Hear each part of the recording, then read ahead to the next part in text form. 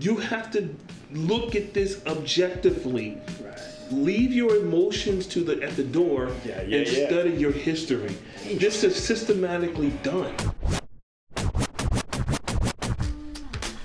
You're listening to The Signalman with your host, Josh Urban.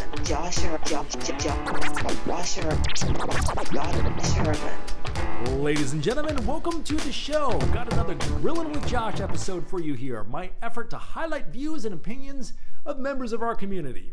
Sort of like getting to know our neighbors around a friendly barbecue gathering, or in this case, a podcast. The only agenda I have with these episodes is to help us all get to know each other a little better, as the division that's always existed in the world only seems to be getting worse lately. We have the power to change this, however, and by listening to this show, you're part of it. Thank you, and congratulations. My guest today is named Chester, and he's been a friend for almost 10 years.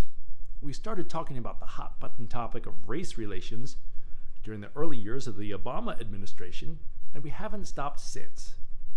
It's a difficult subject, but friends like Chester make it easier. It was both interesting and illuminating to hear a few of his thoughts on the subject, and besides making for a great podcast episode, conversations like this help me in my own personal quest to understand where other people are coming from via in-depth conversations about the heavy stuff. I already know what I think. I want to know what the other person thinks. Without further ado, Chester. Welcome to the show, Chester. How are you this afternoon? I'm doing well, man. Thanks for having me. Appreciate it. I hope you're enjoying that weird seltzer. I am. First time having it. It's different. Something a little weird. So Chester, you are quite an eclectic fellow. You've served in the U.S. Army. Yes. You're a police officer. Yes. And your big passion is what you call African studies? Africana studies. Okay. Yeah. Both throughout the diaspora, meaning whether it's on the continent of Africa, African American history, or even African history throughout the Caribbean. But it's all Africana studies. Nice. Well, I've been following your Instagram, and it's quite illuminating to see. We'll put a link in the show so people can follow that if they want to, and sort of see your take on things and how this is really a lot more, much more foundational than we would realize, I guess is what I'm talking. And one of the things, I have a couple of questions for you, but what's your one point that you try to get across to people? From a historian perspective, because that's what I normally kind of look at things. Leave your emotions at the door and be as objective as possible. And those are the two difficult things that people tend to, have when dealing with history. Right. They're not subjective. Not everyone. A substantial amount of people that I always meet, when they study history, they always study it to try to find something to support their ideology or their stance on something. Whereas when I study history, I take it for what it is, put it in its chronological order as much as I possibly can, right, and understand that this, by cross-checking sources, I can see that, I think that's genuinely correct, and don't take it personal.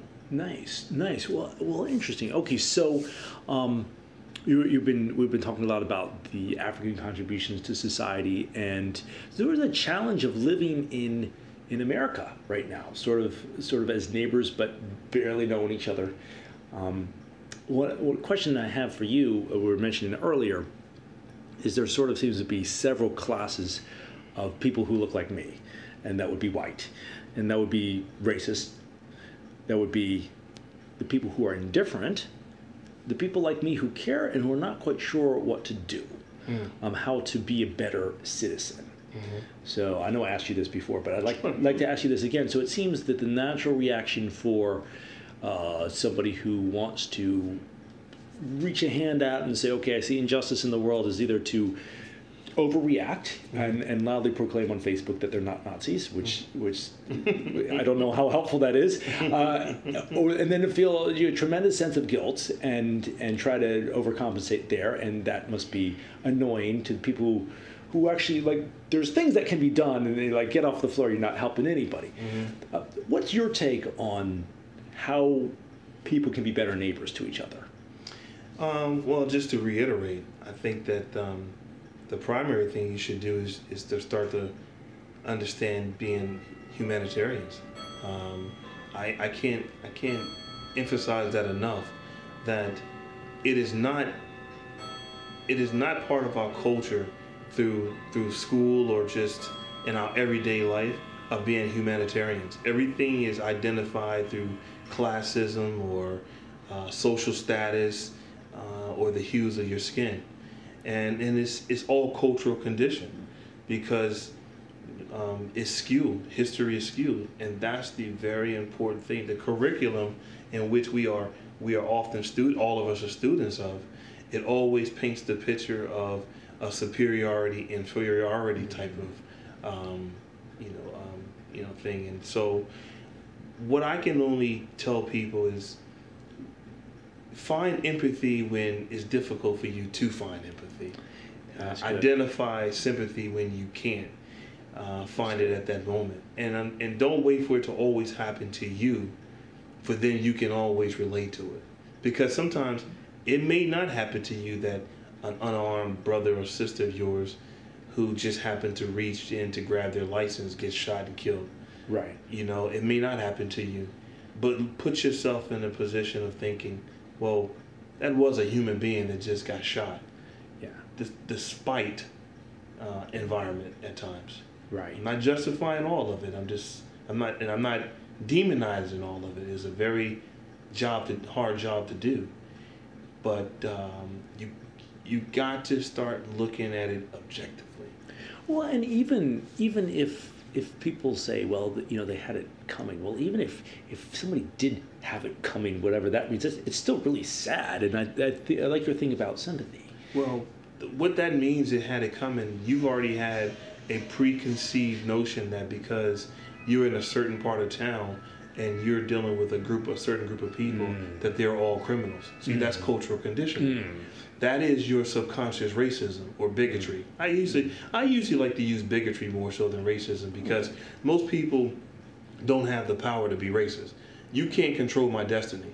Right. The government may, obviously has some sort of control of how I go about in my daily life. That's systematic racism. Right. But the average person around here is just either a bigot or prejudiced. Okay. I can live with those titles more, or just completely ignorant. Right. Yeah. Well, so, this gets into the question when we're setting this interview up. I said, Chester, this is going to be awesome because you are both an Army veteran, police officer, and a historian. What is your take on the NFL anthem protests? Because you seem to represent all sides there. Well, I found it to just be another game being played by those who has a difficult ideal of seeing someone like Kaepernick say, no, I don't like the way people are being mistreated. Because the majority of the people who come to the game or are a fan of the game, they have this idea that just, you're getting paid to play the game, shut up and play the game. And it just puts me in mind of how that's how people felt about Muhammad Ali, but now he's a martyr for standing up for what he believed. It is very hypocritical for someone to demonize anyone of this society to have a stance on an issue, all because they have a particular job, such as an athlete. I think that's ignorant within itself. So what you're telling me, because someone is athletically gifted, that they shouldn't have they either mindless or shouldn't have an opinion about something at all? That's absolutely foolish on their behalf. But to answer your question, I thought that what he did was correct. I stand by him, and I did serve this country. I've got 2 tours under my belt at the Persian Gulf. I have 19, almost 20 years of law enforcement under my belt, and I still see that he, as a citizen, seeing what's being done to a group of people, he has a right to stand up and say, I don't agree with it. And let me give you a little friendly reminder too. Francis Scott Key was a racist slave owner who was good friends of Thomas Jefferson and them. Okay, so. Right. I mean, don't try to play as though he wrote that song with every intent of, thinking of everyone in kind means. In 1776, anyone of African descent was still being slaves and picking cotton. Okay? Right. So, if that's the hypocrisy that I'm pointing out, if everyone was so equal and you're so patriotic, then you would see the conflict in that idea that a song was written by a racist who owned slaves. Fast forward, 300 years later, someone is pointing out the fact that what you're still doing 300 years later is still incorrect. Interesting. Now, okay, so from a journalistic standpoint here, I've seen a lot of people who seem to take issue with the fact that, well, this seems to be a particularly prickly one because we have views expressed by yourself and then people who seem to be offended on a completely different thing and don't even seem to take that into account of that it's disrespectful to people who have died in the military. And it doesn't necessarily have anything to do with that, and they feel that that's taking I'm not saying that's my view. I'm just asking the question of that, because I see people arguing about this, and I see people even arguing about not even if something is 6 or it's 9, but if it's 6 or if it's A, if that makes any sense. No, it does. But then I would ask those people, have you? I make sure this is still working. It's still working. Okay, yes. I would ask those very same people, how many of you have even served this country? And not to say that because you didn't serve doesn't mean you're less American. That's not my point. Please don't misunderstand it. What I'm getting at is that you can't always try to define what's patriotism. Because some 30, 40 years ago, football players was in the locker room when the anthem was being played. So ask yourself this. It's a rhetorical question, but ask yourself, when did all of a sudden it became important to stand in front of before the anthem at a football event? It kind of reminds me of separating church and state. So now you're going to infuse patriotism in sport events, but the people who are in the sporting event has no say on how they're treated as citizens. You got to be objective in this. Right. The NFL is 70+% African American, but yet you don't have no black owners. Why don't you protest that? Why don't you protest the fact that here you have a league who has truly systematically controlled the narrative in the sense that you can't say and do anything unless I tell you to because I pay you. That is taking away your privilege as a citizen in the United States on its own. Right. Protest that. You see? Right. So this whole idea, this whole propaganda about they're desecrating those who have given their lives for this country, I'm going to respectfully disagree with that. Cool. Because now you are sympathizing for those who spent some time in the service, but you also telling, but at the same token, those who are being shot unarmed on a regular basis mean nothing to you. Interesting. Well, yeah, thanks. And I'm trying to get your opinion here. So, that follow-up question with that leads into the next part about your opinion as a police officer and the people who are unfortunately so tragically being killed with that. What are some of your thoughts on that, if you wanted to share any? Well, I've had many close calls, both losing my life and taking some.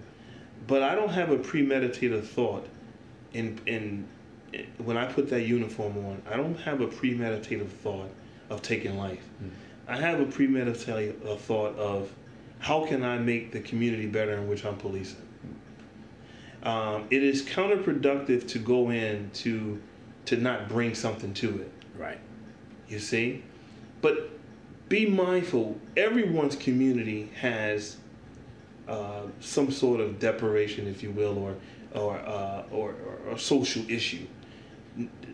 What's going on in some of the urban cities in America is no different than some of the rural places in America. It's poverty. And that cultural condition is always identifying anyone who's in the inner cities of America is deserving to get what they're getting with law enforcement. You can't do that. No different than if you go to West Virginia and you see the issues out there with whether it's alcoholism or sexual offenses and other violent crimes. There's still human beings that are going through issues in our society. You have to be more sympathetic and empathetic, and that's truly the problem of our people in this country, I think. Interesting. So when I go in, I police my community.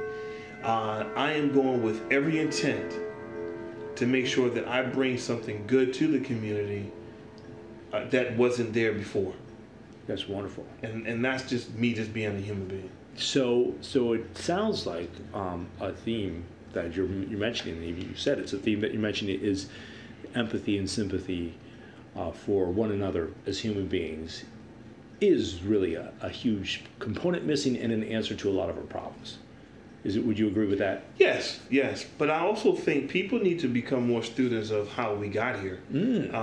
The inner city wasn't always this way. I mean, and prior to the African Americans coming into the inner city, you had ghettos of the Jews and the Irish and the Anglo-Saxons and the Italians and all these other people. The ghetto just didn't come about soon as Africans were starting to migrate from the south up north. And even when they did, they started to develop their cities. Right here in Shaw neighborhood in Washington, D.C., that was predominantly black for newly freed Africans. They built that community, built it up well, and it was flourishing. No different than Black Wall Street in Oklahoma. No different than Harlem up in New York with Philip Randolph, putting money together to build Harlem and flourish. But each time, in Philadelphia and various other cities, but each time they did so, the very same people who did not want you to flourish at all, the moment that you were doing well and building your communities, they came and found reason to destroy it. So what do you want?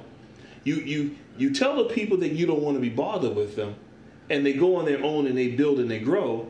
And then when they build and they grow and out flourish you, then all of a sudden jealousy creeps in and you destroy it. What do you want? You can't have your cake and eat it too. Right. And so systematically, the country begins developing legislations and all these other bylaws, and companies start moving out of the communities. You start gerrymandering and all of these things, and now you having a group of people who's being choked out of the work system. Unions being one of the examples, where they could not get any employment. You have to look at this objectively.